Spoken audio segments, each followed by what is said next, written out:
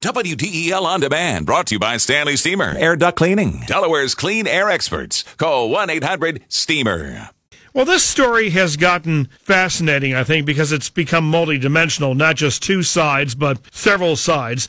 No question, Massachusetts U.S. Senator Elizabeth Warren and President Trump have been going at it over her DNA test, showing some remote ethnic lineage, Native Americans, a very tiny fraction. But did the senator's camp ever expect the fierce blowback or pushback from Native Americans, which is the other side of the equation here? Alex Horton, staff reporter, Washington Post, WashingtonPost.com, who's been on the story. And what about the blowback from Indians, from Native Americans, the extent of it, what people have argued, and the senator's response? Well, I think, what tribal groups and other Native American activists have keyed on is, this is another time when people other than themselves have been defining what it is to be Native American. And Senator Warren rightly noted today to the Boston Globe that, it's tribes, not a blood test that will determine what tribe you belong to. They have entire processes to determine that. So I think she's a little late getting to that idea. She conceded to the Globe that, she should have been more transparent and more contemplative of that going forward. But, she's kind of stopped short of making an apology. Well, it is intriguing because usually we assume liberals, progressives, rightly or wrongly, are a little more sensitive to racial, ethnic concerns and this term of cultural appropriation, of which Native Americans have felt the sting over the years. Yeah, absolutely, and that's part of it too. There are a lot of things that affect Native American communities that there's not a whole lot of focus on, but it's we're talking about the 2020 race in the context of Native American issues. So I think that paired with the idea that anytime we talk about something dealing with their communities, it's something like this. I think it just adds to the frustration. And do we know how accurate the DNA testing is and how closely it can differentiate different ethnic groups? Yeah, so the Cherokee Nation said in their statement, rebuking Warren, that, they can't even determine if someone comes from a North or South American, Native American heritage. So it couldn't even distinguish if, your family comes from an Amazonian tribe versus, the Apaches, for example.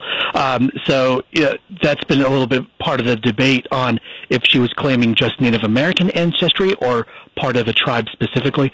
She has said she has been part of a Cherokee heritage, not necessarily part of the Cherokee Nation, which is, part of the distinction that the nation has been concerned about. Well, we always hear Native Americans came across this land bridge, Siberia to Alaska, many, many eons ago. But then that brings to mind, when you had historically, Asiatic peoples, the Mongols, others, that had the hordes go into Eastern Europe, whether a lot of people, at least from Eastern European background, might have blood that could, in theory, be somewhat related to Native Americans by virtue of that. I'm just not convinced that we have all the science in on this stuff. Yeah, it's a little bit too out of my lane to kind of speculate on that. I do think that they are able to kind of pare it down to just, tribes and groups that have lived on the North or South American continents. That's as far as I know. I could be wrong, but that's how I understand it. Gotcha. And then she has relied on, family histories of, her great grandmother, O.C. Sarah Smith. A document from 1894 suggested that.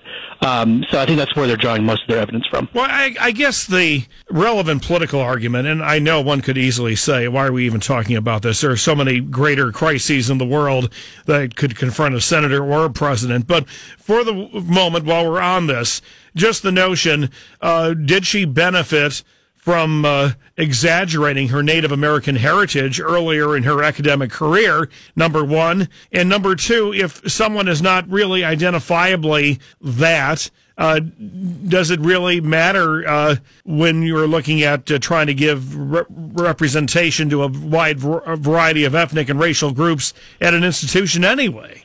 Absolutely, and I think that's sort of the consternation, either real or imagined by Republicans. Is did she unfairly use that background as leverage to get ahead when, she was in all other ways, a very Caucasian woman. That's a large part of the discussion. I think the Boston Globe, when they came out with the report, they said they couldn't really find any direct evidence that she used that to her advantage throughout her career. That's something like you can probably parse out either way. Yeah. But I think a lot of this has to do with, who can lay claim to this heritage, who benefits, and, are they doing right by the communities they serve? And the other interesting thing to this is the timing. I mean, why is this out now? Why did she do the DNA testing now? Is this part of a early presidential subtle announcement that she is running? And if so, do Democrats really want to be in this position right now? Mm-hmm. Yeah, absolutely. And, this started to happen on Monday when she released the report. So I think it's too early to tell what kind of ramifications it'll have. But, this will definitely be something that if she is floated for 2020 on the Democrat side, this will definitely come up again, I think, as they're talking about the front runners. And, this might not look good for her down the line. So we'll have to see. What about the exchanges between Elizabeth Warren, Senator Warren, and the president? Not quite as vitriolic, I guess, as between Stormy Daniels' attorney and the president, but pretty close. It's up there, and he reinvigorated his attack line of Pocahontas the last couple of days. I think he and a lot of the Republican Party probably see her as one of the contenders, so they might want to try to diffuse that early on. But she has not been afraid to criticize Trump, and she challenged him to come up with $1 million that he vowed to give up if she ever came out with a DNA test result. And maybe that'll go to a good cause. Maybe it will never happen. Who knows? Well, I guess the one good thing comes out of this, good meaning something on which most of us can agree, is that to the extent that it gets Caucasian, African, and Hispanic Americans, the rest of us, thinking about Native Americans, thinking about these Native American nations, of which the biggest is the Navajo, and how they function in this very fluid like atmosphere in American governance and law, that could probably be a good thing. Yeah, but it's always, remember to keep it in context. If we're discussing it along these lines of political fallout between Warren and Trump, maybe not so much. So, I think it's on the behest of us who cover the news to try to dig deeper and, tell more meaningful stories of